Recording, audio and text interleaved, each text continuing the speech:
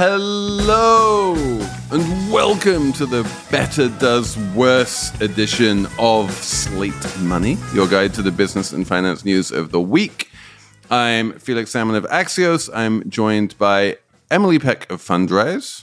Hello, hello. By Stacey Marie Ishmael of Bloomberg. Hello. And in this here Shayna Roth-produced show, we are going to talk about Better, which is actually a mortgage company, and their atrocious way of laying people off. We're going to have a whole conversation about, is there a good way of laying people off, and firings and all of that kind of thing, in a context, we have to say, of firings and layoffs being basically less common and virtually non-existent these days. We are going to talk about 15-minute grocery delivery. It's a thing now. Is it a good thing? Is it a bad thing? We will work that one out. We are going to talk about voting and whether you need to be a citizen to be able to do it. We have a Slate Plus about inflation. It's all coming up on Slate Money. When you need mealtime inspiration, it's worth shopping Kroger, where you'll find over 30,000 mouth-watering choices that excite your inner foodie. And no matter what tasty choice you make, you'll enjoy our everyday low prices, plus extra ways to save, like digital coupons worth over $600 each week. You can also save up to $1 off per gallon at the pump with fuel points. More savings and more inspiring flavors make shopping Kroger worth it every time. Kroger, fresh for everyone. Fuel restrictions apply. Hi, this is Dahlia Lithwick, host of Slate's legal podcast, Amicus. If you're listening to this show, you might be interested in Amicus's live show that we're hosting in Washington, D.C. on Tuesday, May the 14th.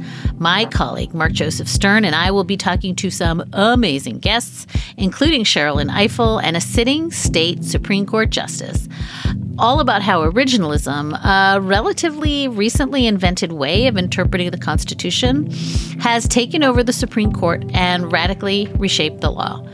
It's been doctrinal rocket fuel for the conservative legal movement and facilitated the rolling back of abortion rights, the expansion of gun rights, and the obliteration of the separation of church and state. And as another wildly consequential Supreme Court term careers to its end, the court's originalists are on a tear. But there's something you can do about it, and we hope you'll join us in D.C. on May 14th to explore the possible pathways out of the current situation. Go to slate.com/Amicus Live for tickets. So let's start by talking about Better.com, the place that does everything worse.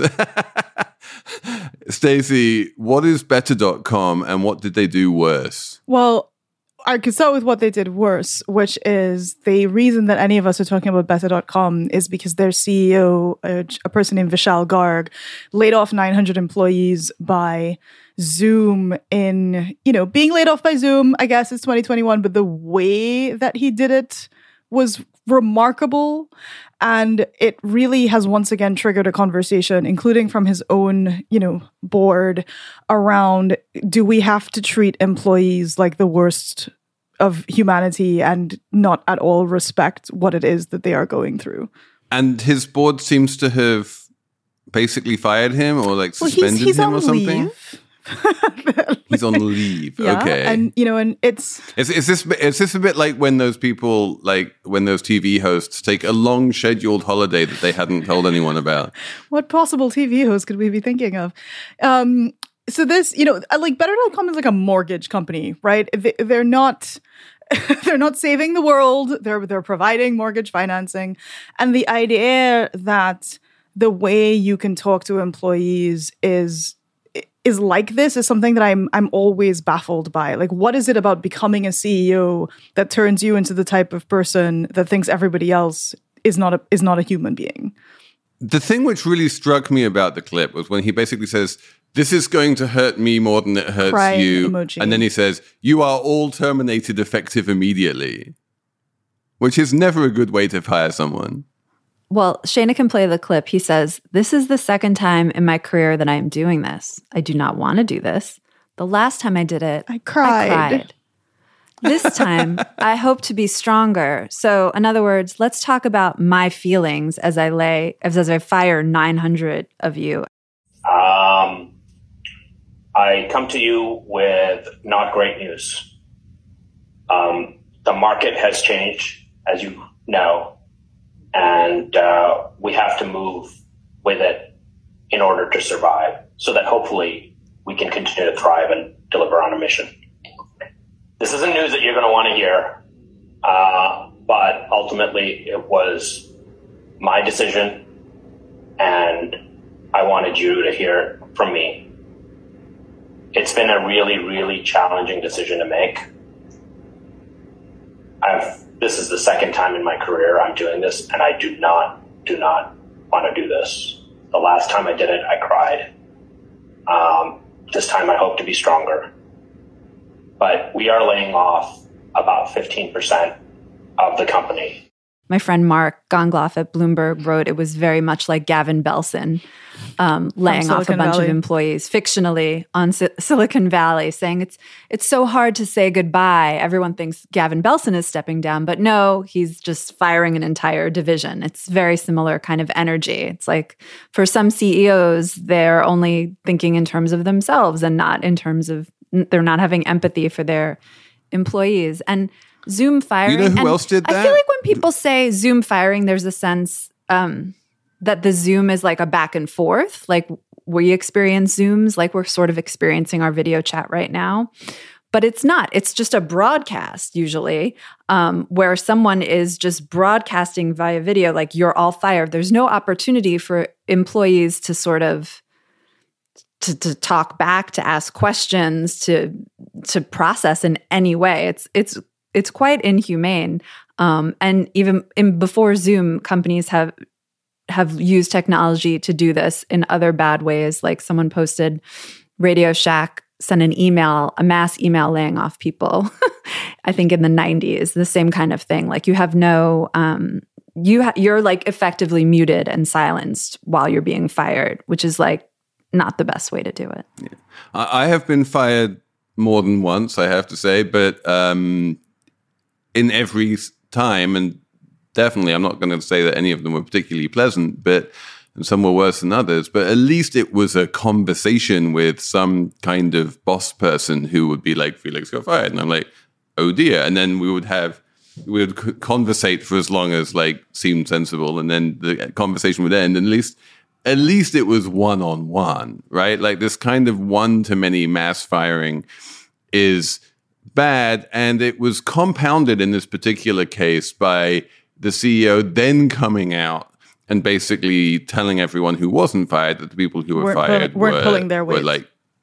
Were terrible. They were doing like, what was he saying? Like 2 hours work and charging 40 hours a week to do it or whatever. He really started bad-mouthing them. And yeah, that's a bad look. I mean, as a person who has managed people for a long time and who has been one of the bosses that had to call people into rooms and be like, hey, this is what's going on.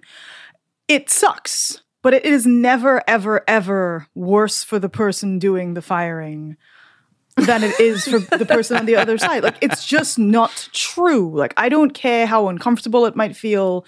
I don't care that you might feel guilty or whatever those things are. You still have a job. And, you know, I think that whenever someone is like, oh, it's so much harder for me than it is for you, I'm like, you have no understanding of what it means to be precariously employed, and if that is something that you truly believe. Yeah, I mean, I remember one of the times that I was fired, I was in the United States on an H visa, which is an employer-specific work visa.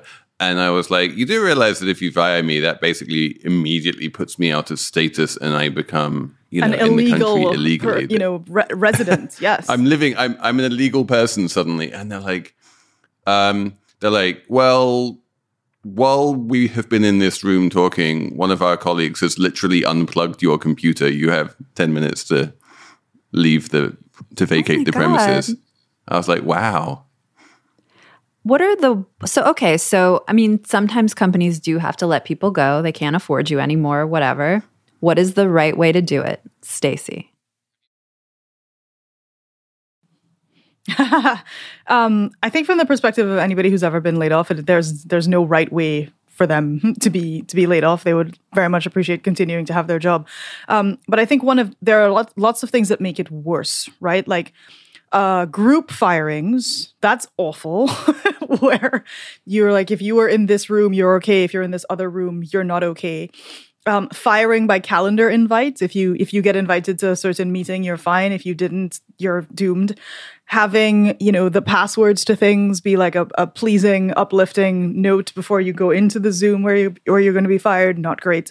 And also any indication whatsoever to people who remain employed at the company that your performance was somehow in question. That's one of the most inappropriate things that you can do as a manager in any sort of position where you are having to lay people off. It's like, it doesn't matter if it's true, right? It doesn't matter if the person you're firing is because you found out they're like currently a serial killer. It's like the best practice, both professionally from a risk mitigation perspective, but also just personally as a human, is to say, we're not going to comment on why this happened. Here's the realities that we're facing as a company, but we're not going to make out any remarks disparaging or otherwise about the people that we're letting go. And I do think, to your point, Felix, one of the things I've increasingly heard with people who are doing mass layoffs is, well, there's no way for us to talk to everyone individually. I'm like, well, that's a decision, right? It's like there's always a way to do that. It might require time. It might be expensive. It might not be totally convenient, but that's a choice. And so I think it's more a question of what are you choosing to prioritize in the way that you are treating people as they are exiting your company, as opposed to acting as if there are no other options. Better still had thousands of employees, right? And a whole management org chart. Like, it didn't need to come directly from the CEO in a video. He could have just told all of the managers who were in charge of hired employees to say, to let them go gently or whatever. Yeah, I asked on Twitter this morning because I was sort of curious, like, has anyone ever been laid off in a way that they were like, you know what, that was fair, that was fine.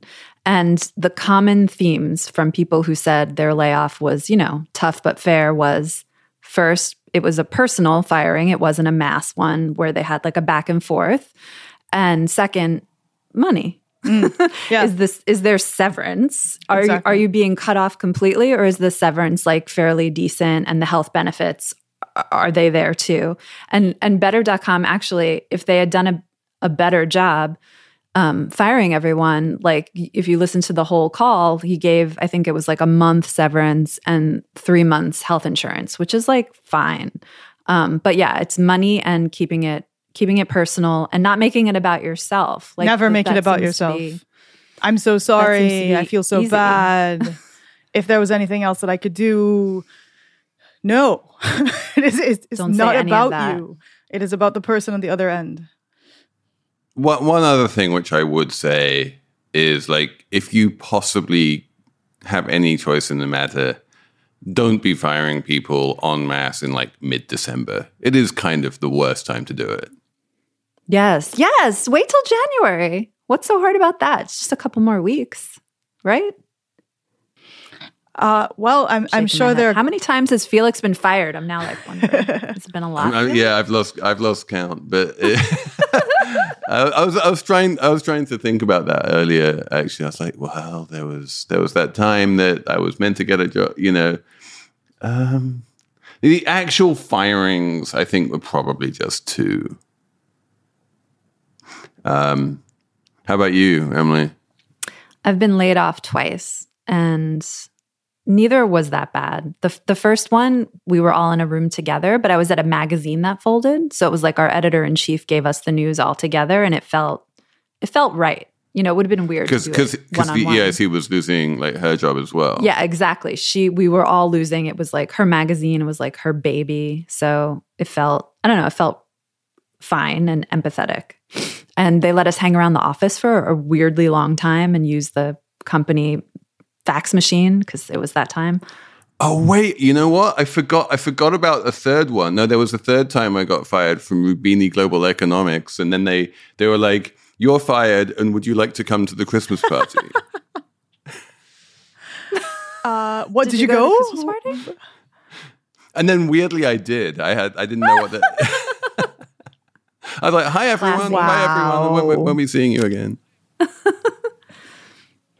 Wow, that's and I sometimes I also wonder if layoffs are undertaken too hastily. Like we saw Airbnb at the beginning of the pandemic did a huge layoff, and then like a few months later, Airbnb was fine, went public, and made a lot of money. And you kind of wonder, was that move a little hasty?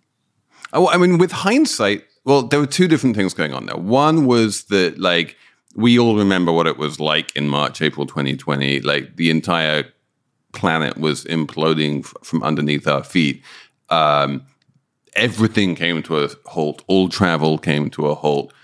It was entirely rational for Airbnb to think, oh, shit, like, we are losing an insane amount of money every minute, and we need to rationalize and get back onto a sustainable footing. Now, if they had the foresight to be able to say, well, we can see that this pandemic is actually going to be great for us, then that would have been amazing foresight.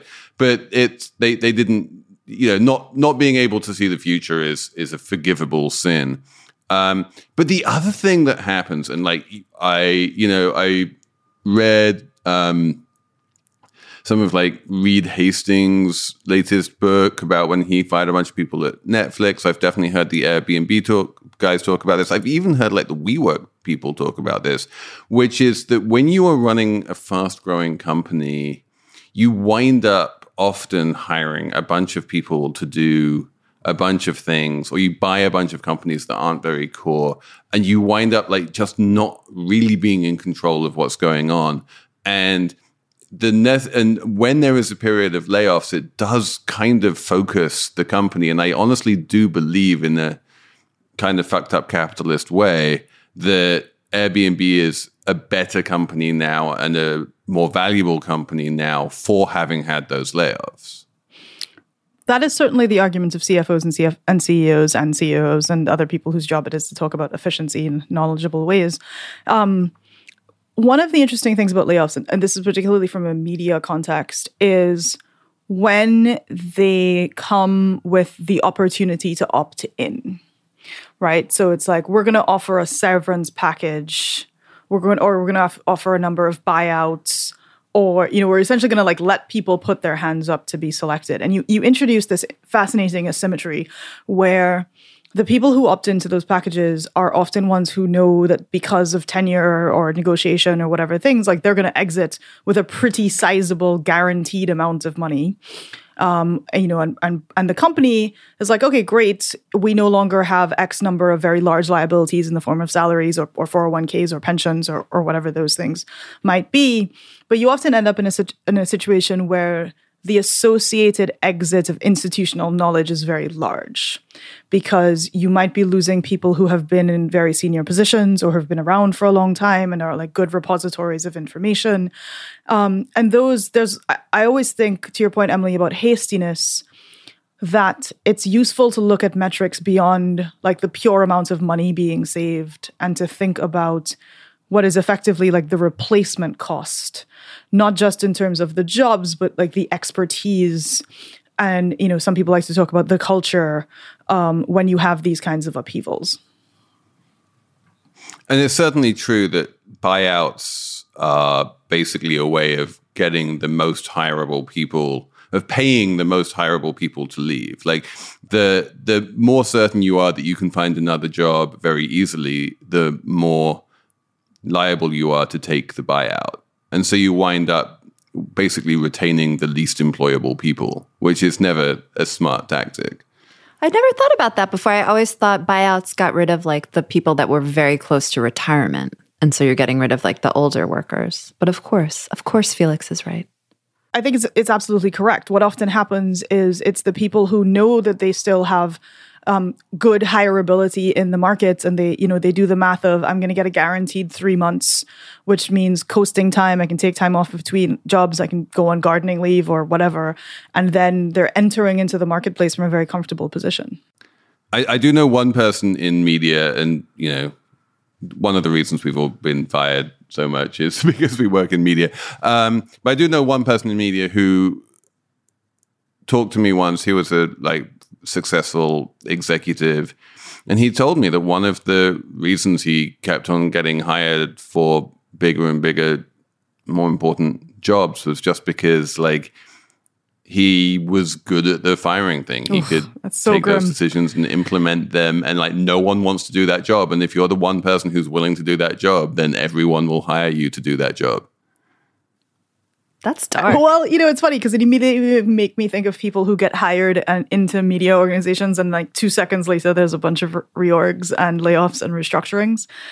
Because it does take a George Clooney in Up in the Air character of bloodlessness sometimes to be able to, just sort of in a very ruthlessly operational way, separate the reality of what's going to happen to people on the other end from whatever the business imperative is.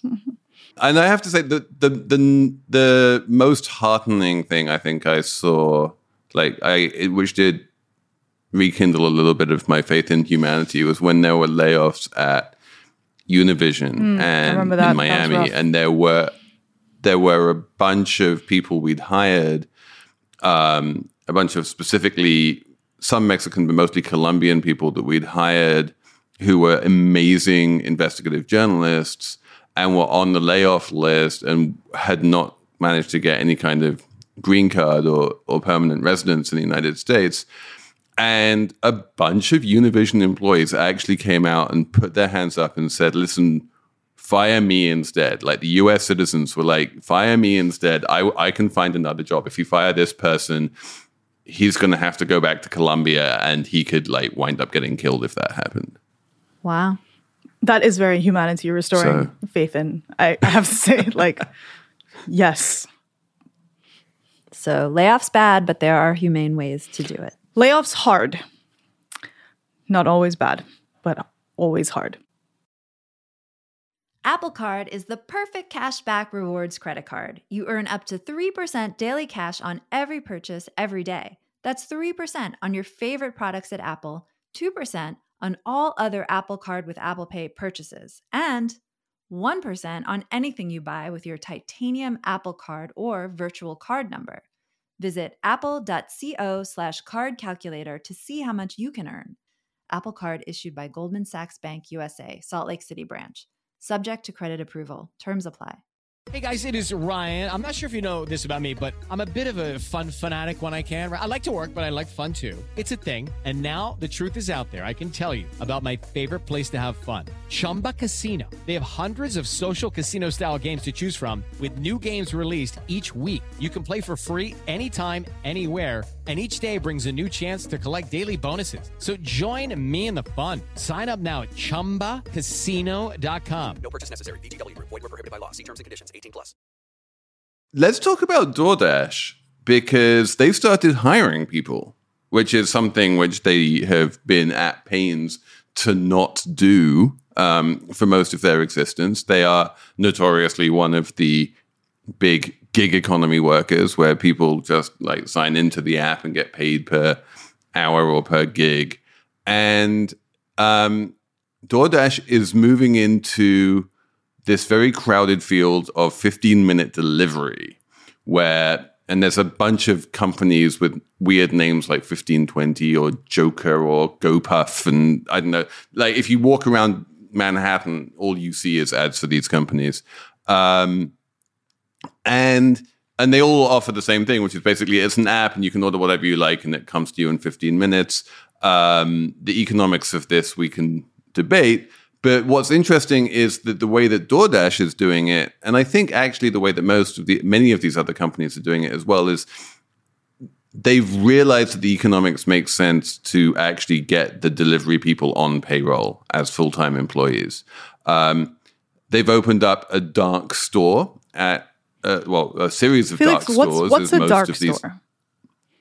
So a dark store is this thing that they have existed in Europe and Hong Kong, places like that for a while.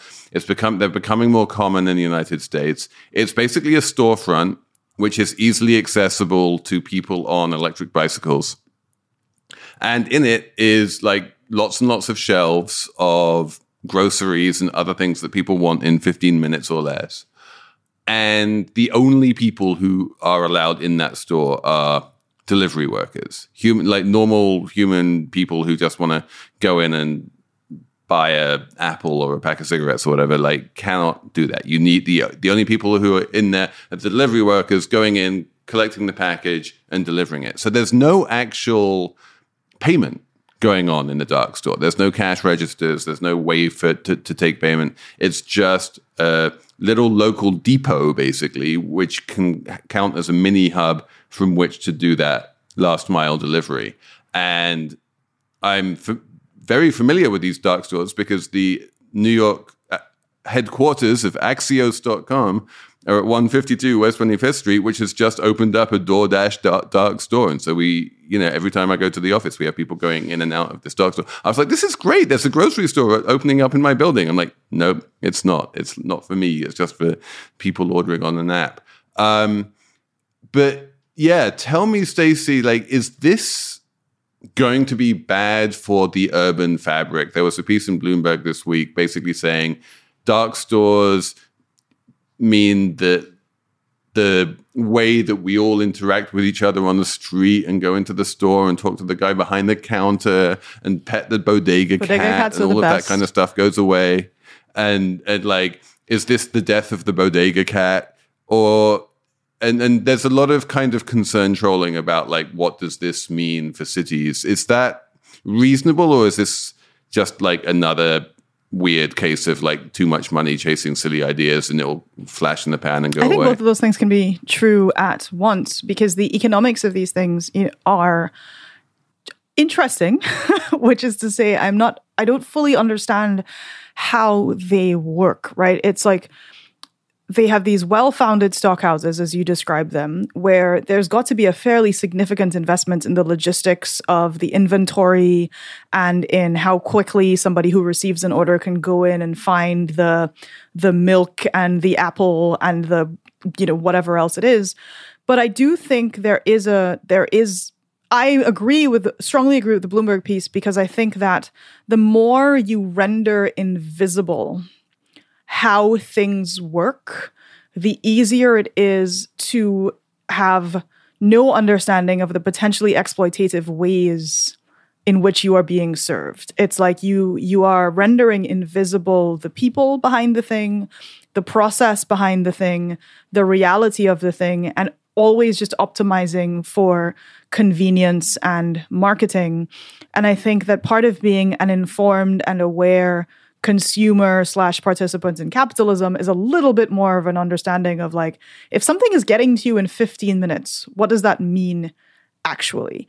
And in the way that we've talked a lot about factory workers and how hard it is for people who work at the major shippers to rest or take breaks or even have any time off or even communicate with a human in their management chain, the speed at which we have become used to receiving things is directly related to the dehumanization of various processes. And I do think that this is another example of that. And fast fashion is, of course, exhibit A here. There's a huge human cost and cost to the planet of fast fashion that is basically invisible to anyone who walks into an H&M or a Zara. Right. And, the idea, one of the analogies in the piece or the comparisons in the piece that I really appreciated is kind of the difference between 15-minute delivery and what's called a 15-minute city. And a 15-minute city is the idea that you can walk out of your door and within 15 minutes you can find most, if not all, of the things that you need without having to rely on either public transit or a car. And that's a really different thing, because it's you have a sense of community, you have an understanding of your neighborhood, you're invested in the existence of the bodega cat or whatever else it might be. You have chance encounters. But when you are relying on 15-minute delivery, it makes a lot of assumptions about space and how to use it. It makes a lot of assumptions about who can afford to pay the premiums that these kinds of services tend to rely on after you've burnt through the free trial period or whatever that thing is, and what the lives of the workers who provide those services should look like. One question I have is, like, how many places are even dense enough to be able to support 15-minute delivery services?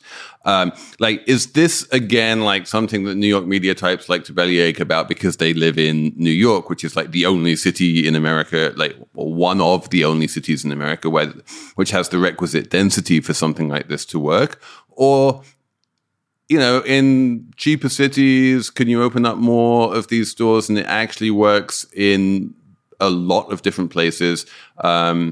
I know that Peter Thel Larsen of Reuters was on Twitter saying, like, yeah, he lives in a London suburb with single-family zoning almost, and he has 20-minute delivery services cropping up where he is. And so it's a genuine question. Like, is this something that could potentially take over all of America and much of the world? It already has, I think, in places like Hong Kong and Beijing.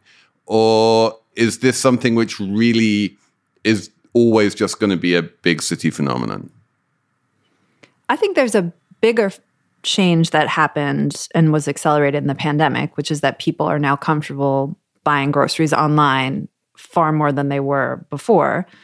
And then as far as will 15-minute grocery delivery proliferate, I mean, I think, Felix, you're onto something. I think only in places that are dense enough to be able to support it. And in those places, it's not like, I understand the argument that you have to worry about the fabric of the neighborhood and the community because of dark stores popping up. But I feel like sometimes those kinds of worries get a little overblown. Like, cities and neighborhoods change all the time. And right now, commercial real estate in cities specifically is undergoing big changes. And I feel like those changes haven't fully been sorted out yet in terms of offices still being empty, retail shops going out of business. Like, there is going to have to be some kind of change to a lot of the commercial spaces in cities. So this is going to be a part of that.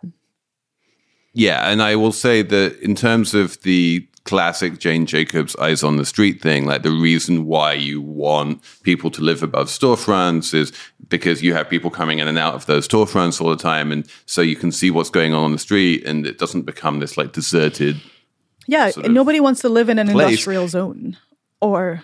But the fact is, I can tell you as someone who works above one of these dark stores, like, they're called dark stores, but they're not dark. They're very, very bustling hives of activity. There are people going in and out of them all the time. There are delivery people like hanging out outside on the street, human beings with lots of eyes on that street. You actually have more eyes on the street than you would with, say a high-end fashion store where they get like 8 customers a day or something. So, there is humanity there. Just because the people buying the groceries aren't the people going in and out of the store doesn't mean there aren't a lot of people going in and out of the store. And that's actually a very efficient use of commercial space. And and one other thing, Emily, I will add to your thing about the pandemic making people buy groceries online for the first time. One of the most interesting statistics I saw was a piece by my colleague Erica Pandy about this, where she said that online grocery shopping went up by 80% in 2020, and we all know why that happened. But then, this is the thing which really surprised me, it went up again by another 20% in 2021. I, for one, anticipated that, the 2020 spike there would be a mean reversion once everyone was vaccinated and was, able to go back to shopping again without worrying about COVID. Doesn't seem to have happened that way. Like, people having tasted the convenience are doing it even more now this year than they were last year. I was at a suburban party recently, and I was talking about grocery shopping because I like to talk about grocery shopping because I enjoy it. And there were like multiple mothers there that were like, I haven't stepped foot in a supermarket since before the pandemic. I love online shopping. It's so much better. like, I'm done with it. I'm never going back. And I was actually pretty surprised. People like it. I don't understand why. There's no room to impulse buy. I don't know. Maybe the 15-minute shopping gives you the chance to impulse buy in a way that the online delivery, the curbside pickup doesn't. Hello, I'm Imi Harper. On the Slow Newscast from Tortoise, I tell the story of how a Hong Kong billionaire was silenced. I got bombs thrown into my house. I got people came here, ransacked my computer. And I got people threatening me. I got this and that, but I'm safe. And what it reveals about the freedoms Hong Kong no longer enjoys. Listen to Hong Kong's rebel billionaire on the Slow Newscast, wherever you get your podcasts.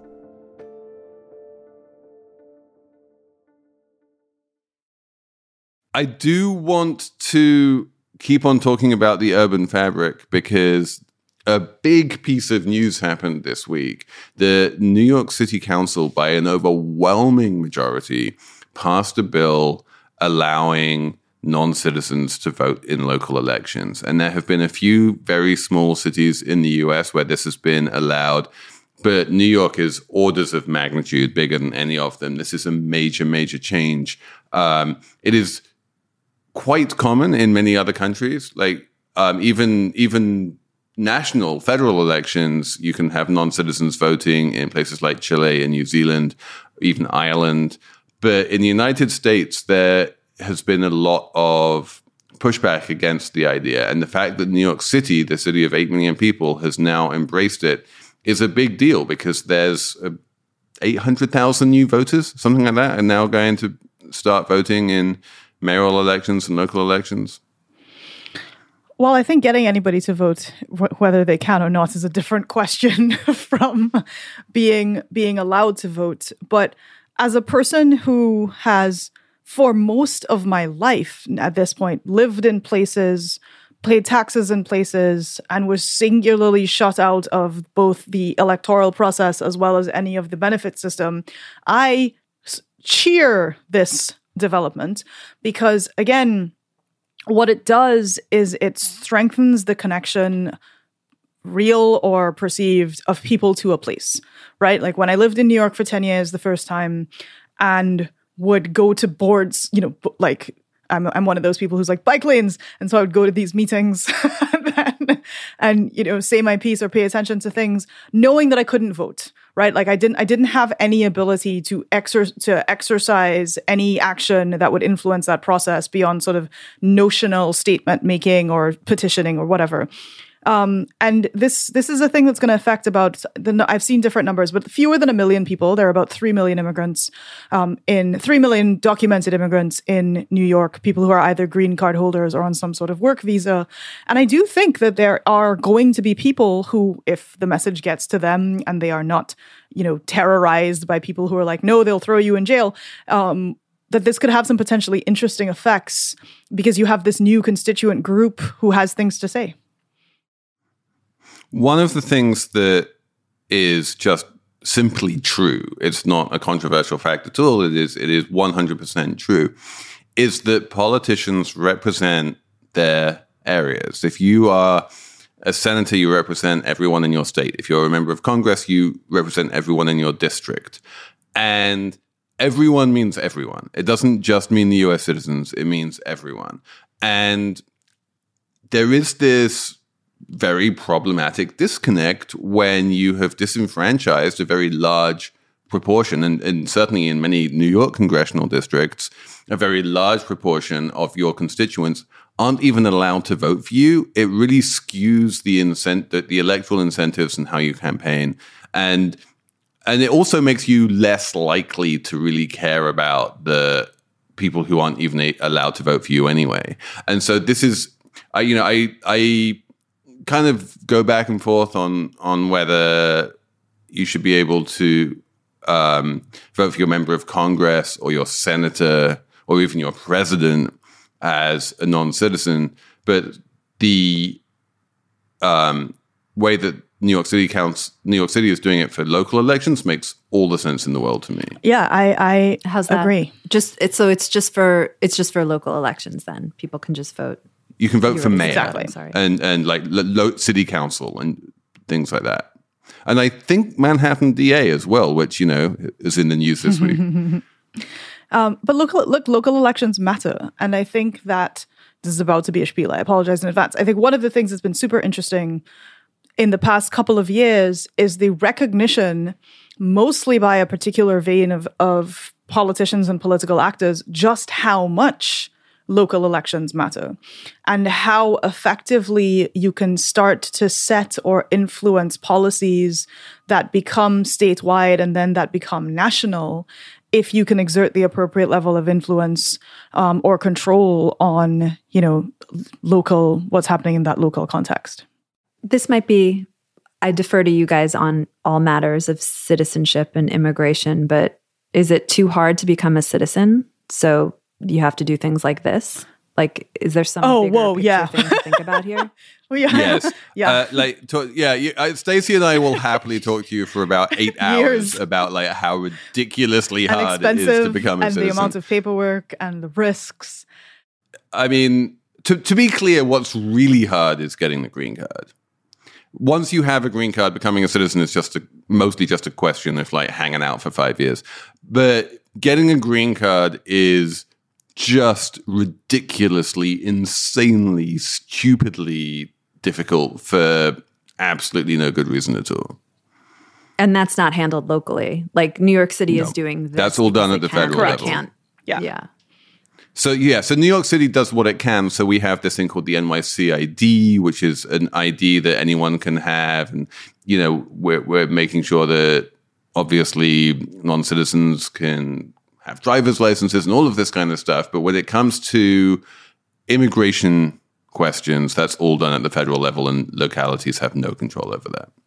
You would think, given the labor crunch that's going on right now around the country, there would be more movement to make acquiring green cards and make it easier for people to become citizens, because we literally need bodies to work in this country. It would be to everyone's benefit, except maybe workers who are in a good spot right now. You would think. Yeah, you would think there would be more of a movement, a demand for immigrants, honestly, at this point.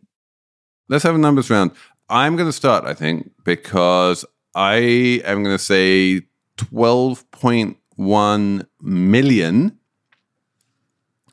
which is the number of shipping containers that left U.S. ports empty so far this year. And there are moves afoot in Congress, actually, to change this. But there is this really bizarre, part of the whole supply chain disruption thing is this really bizarre situation where American exporters are finding it very hard to export their goods to places like China, which you would think would be the easiest thing in the world because there are so many containers coming in from China with lots of Chinese exports, and then the demand from China for US imports is much lower. So those containers are just empty, just fill them up with stuff. But the fact is that the demand, the asymmetry is so great and the ports are so overwhelmed that it is easier and cheaper for them to just, once the containers get unloaded, to just send them back empty than it is to go through the hassle of filling them up with US exports and then sending them back. Because the amount of money they get for shipping charges for Americans sending stuff to China is so low, it's not even worth it for them. So it's actually, even though there's a huge amount of capacity, theoretical capacity, in terms of ships going from California to China, in reality, there's a much, much lower amount of those exports than you would think. And the number of empty containers is up 46% from where it was last year. That is a wild stat. Stacey, do you have a number? I do. It's 630. And that is the number of North American movie theaters that remain closed getting into the third year of the pandemic. And it's a number that represents, according to the Bloomberg story that I'm looking at, about 12% of the entire nationwide number of theaters that were operating before the pandemic. I don't really want to go back to the movies. I know a lot of people have, but I don't really want to sit in a movie theater for 2 hours with a mask on, honestly. I went to see The Women at Metrograph that reopened in downtown New York, and it was glorious, I can tell you. Like, it can be great. And we just, actually, I mean, there might be 630 closures, Stacey, but there are openings as well. We have a brand new multiplex just opened in Chase Manhattan Plaza, the new Alamo Drafthouse Manhattan. Oh yeah, after they filed for bankruptcy for 2 minutes and then Yep.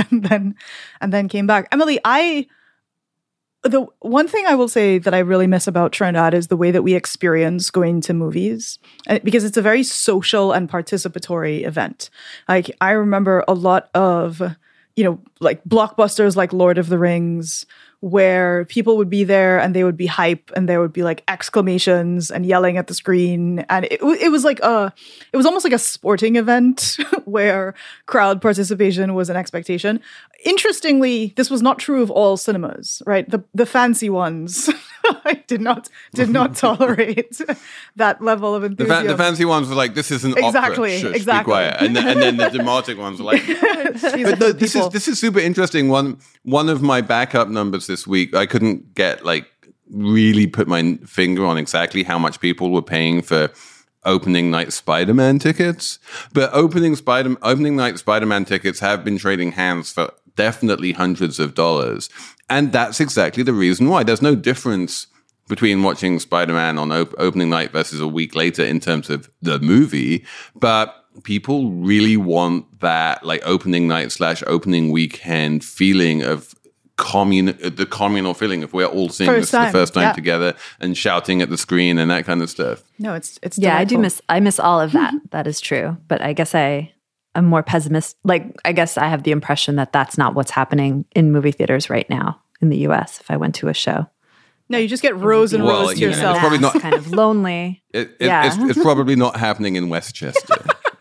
Okay. The opera vibe. Well, my favorite movie theater shut down. So you're one of the 630. Mm-hmm. Yeah. What's your number? Emily, what's your number? My number is 6.9%. That is the amount that Cream Cheese production fell in October from a year ago. Yes. The schmear shortage. We are in the midst of a cream cheese shortage. Cream cheese crisis. It is a crisis. Schmear today, gone tomorrow is the lead of the New York Post piece on this. A lot of bad things really happening all at once. The latest crisis, there are a few stories you should read about the cream cheese shortage if you're interested, if this is important to you, and it should be. Junior's, the cheesecake, famous cheesecake bakery, had to shut down production. There was a hack at a Midwest cream cheese production company that caused them to shut down production, and that's on top of all the expected supply chain issues. So bagel shops in Manhattan. Was there a ransomware thing going on there? Have we ransomed? Has ransomware become Ukrainian hackers hacked into the cream cheese supply chain? I will include the piece, and we can include it in the show notes. But there was a hack. I'm not sure if they were from Ukraine or not, Felix, to your question, but making matters worse for the cream cheese crisis. Oh my God, cream cheese cybercrime.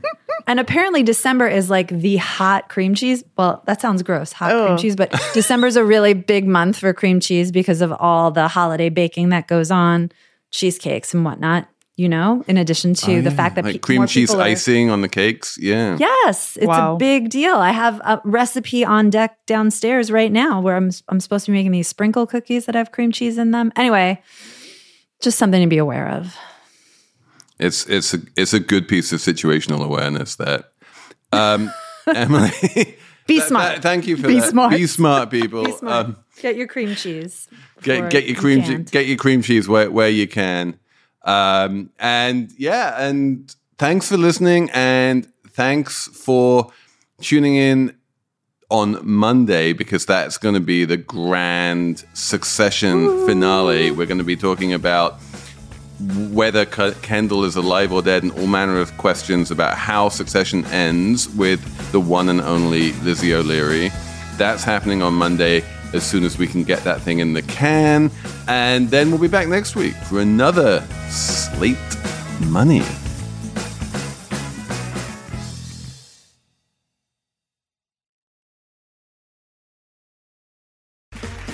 Okay, round two.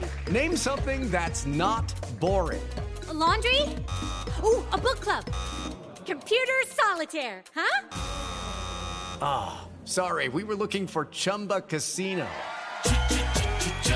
That's right, ChumbaCasino.com has over 100 casino-style games. Join today and play for free for your chance to redeem some serious prizes.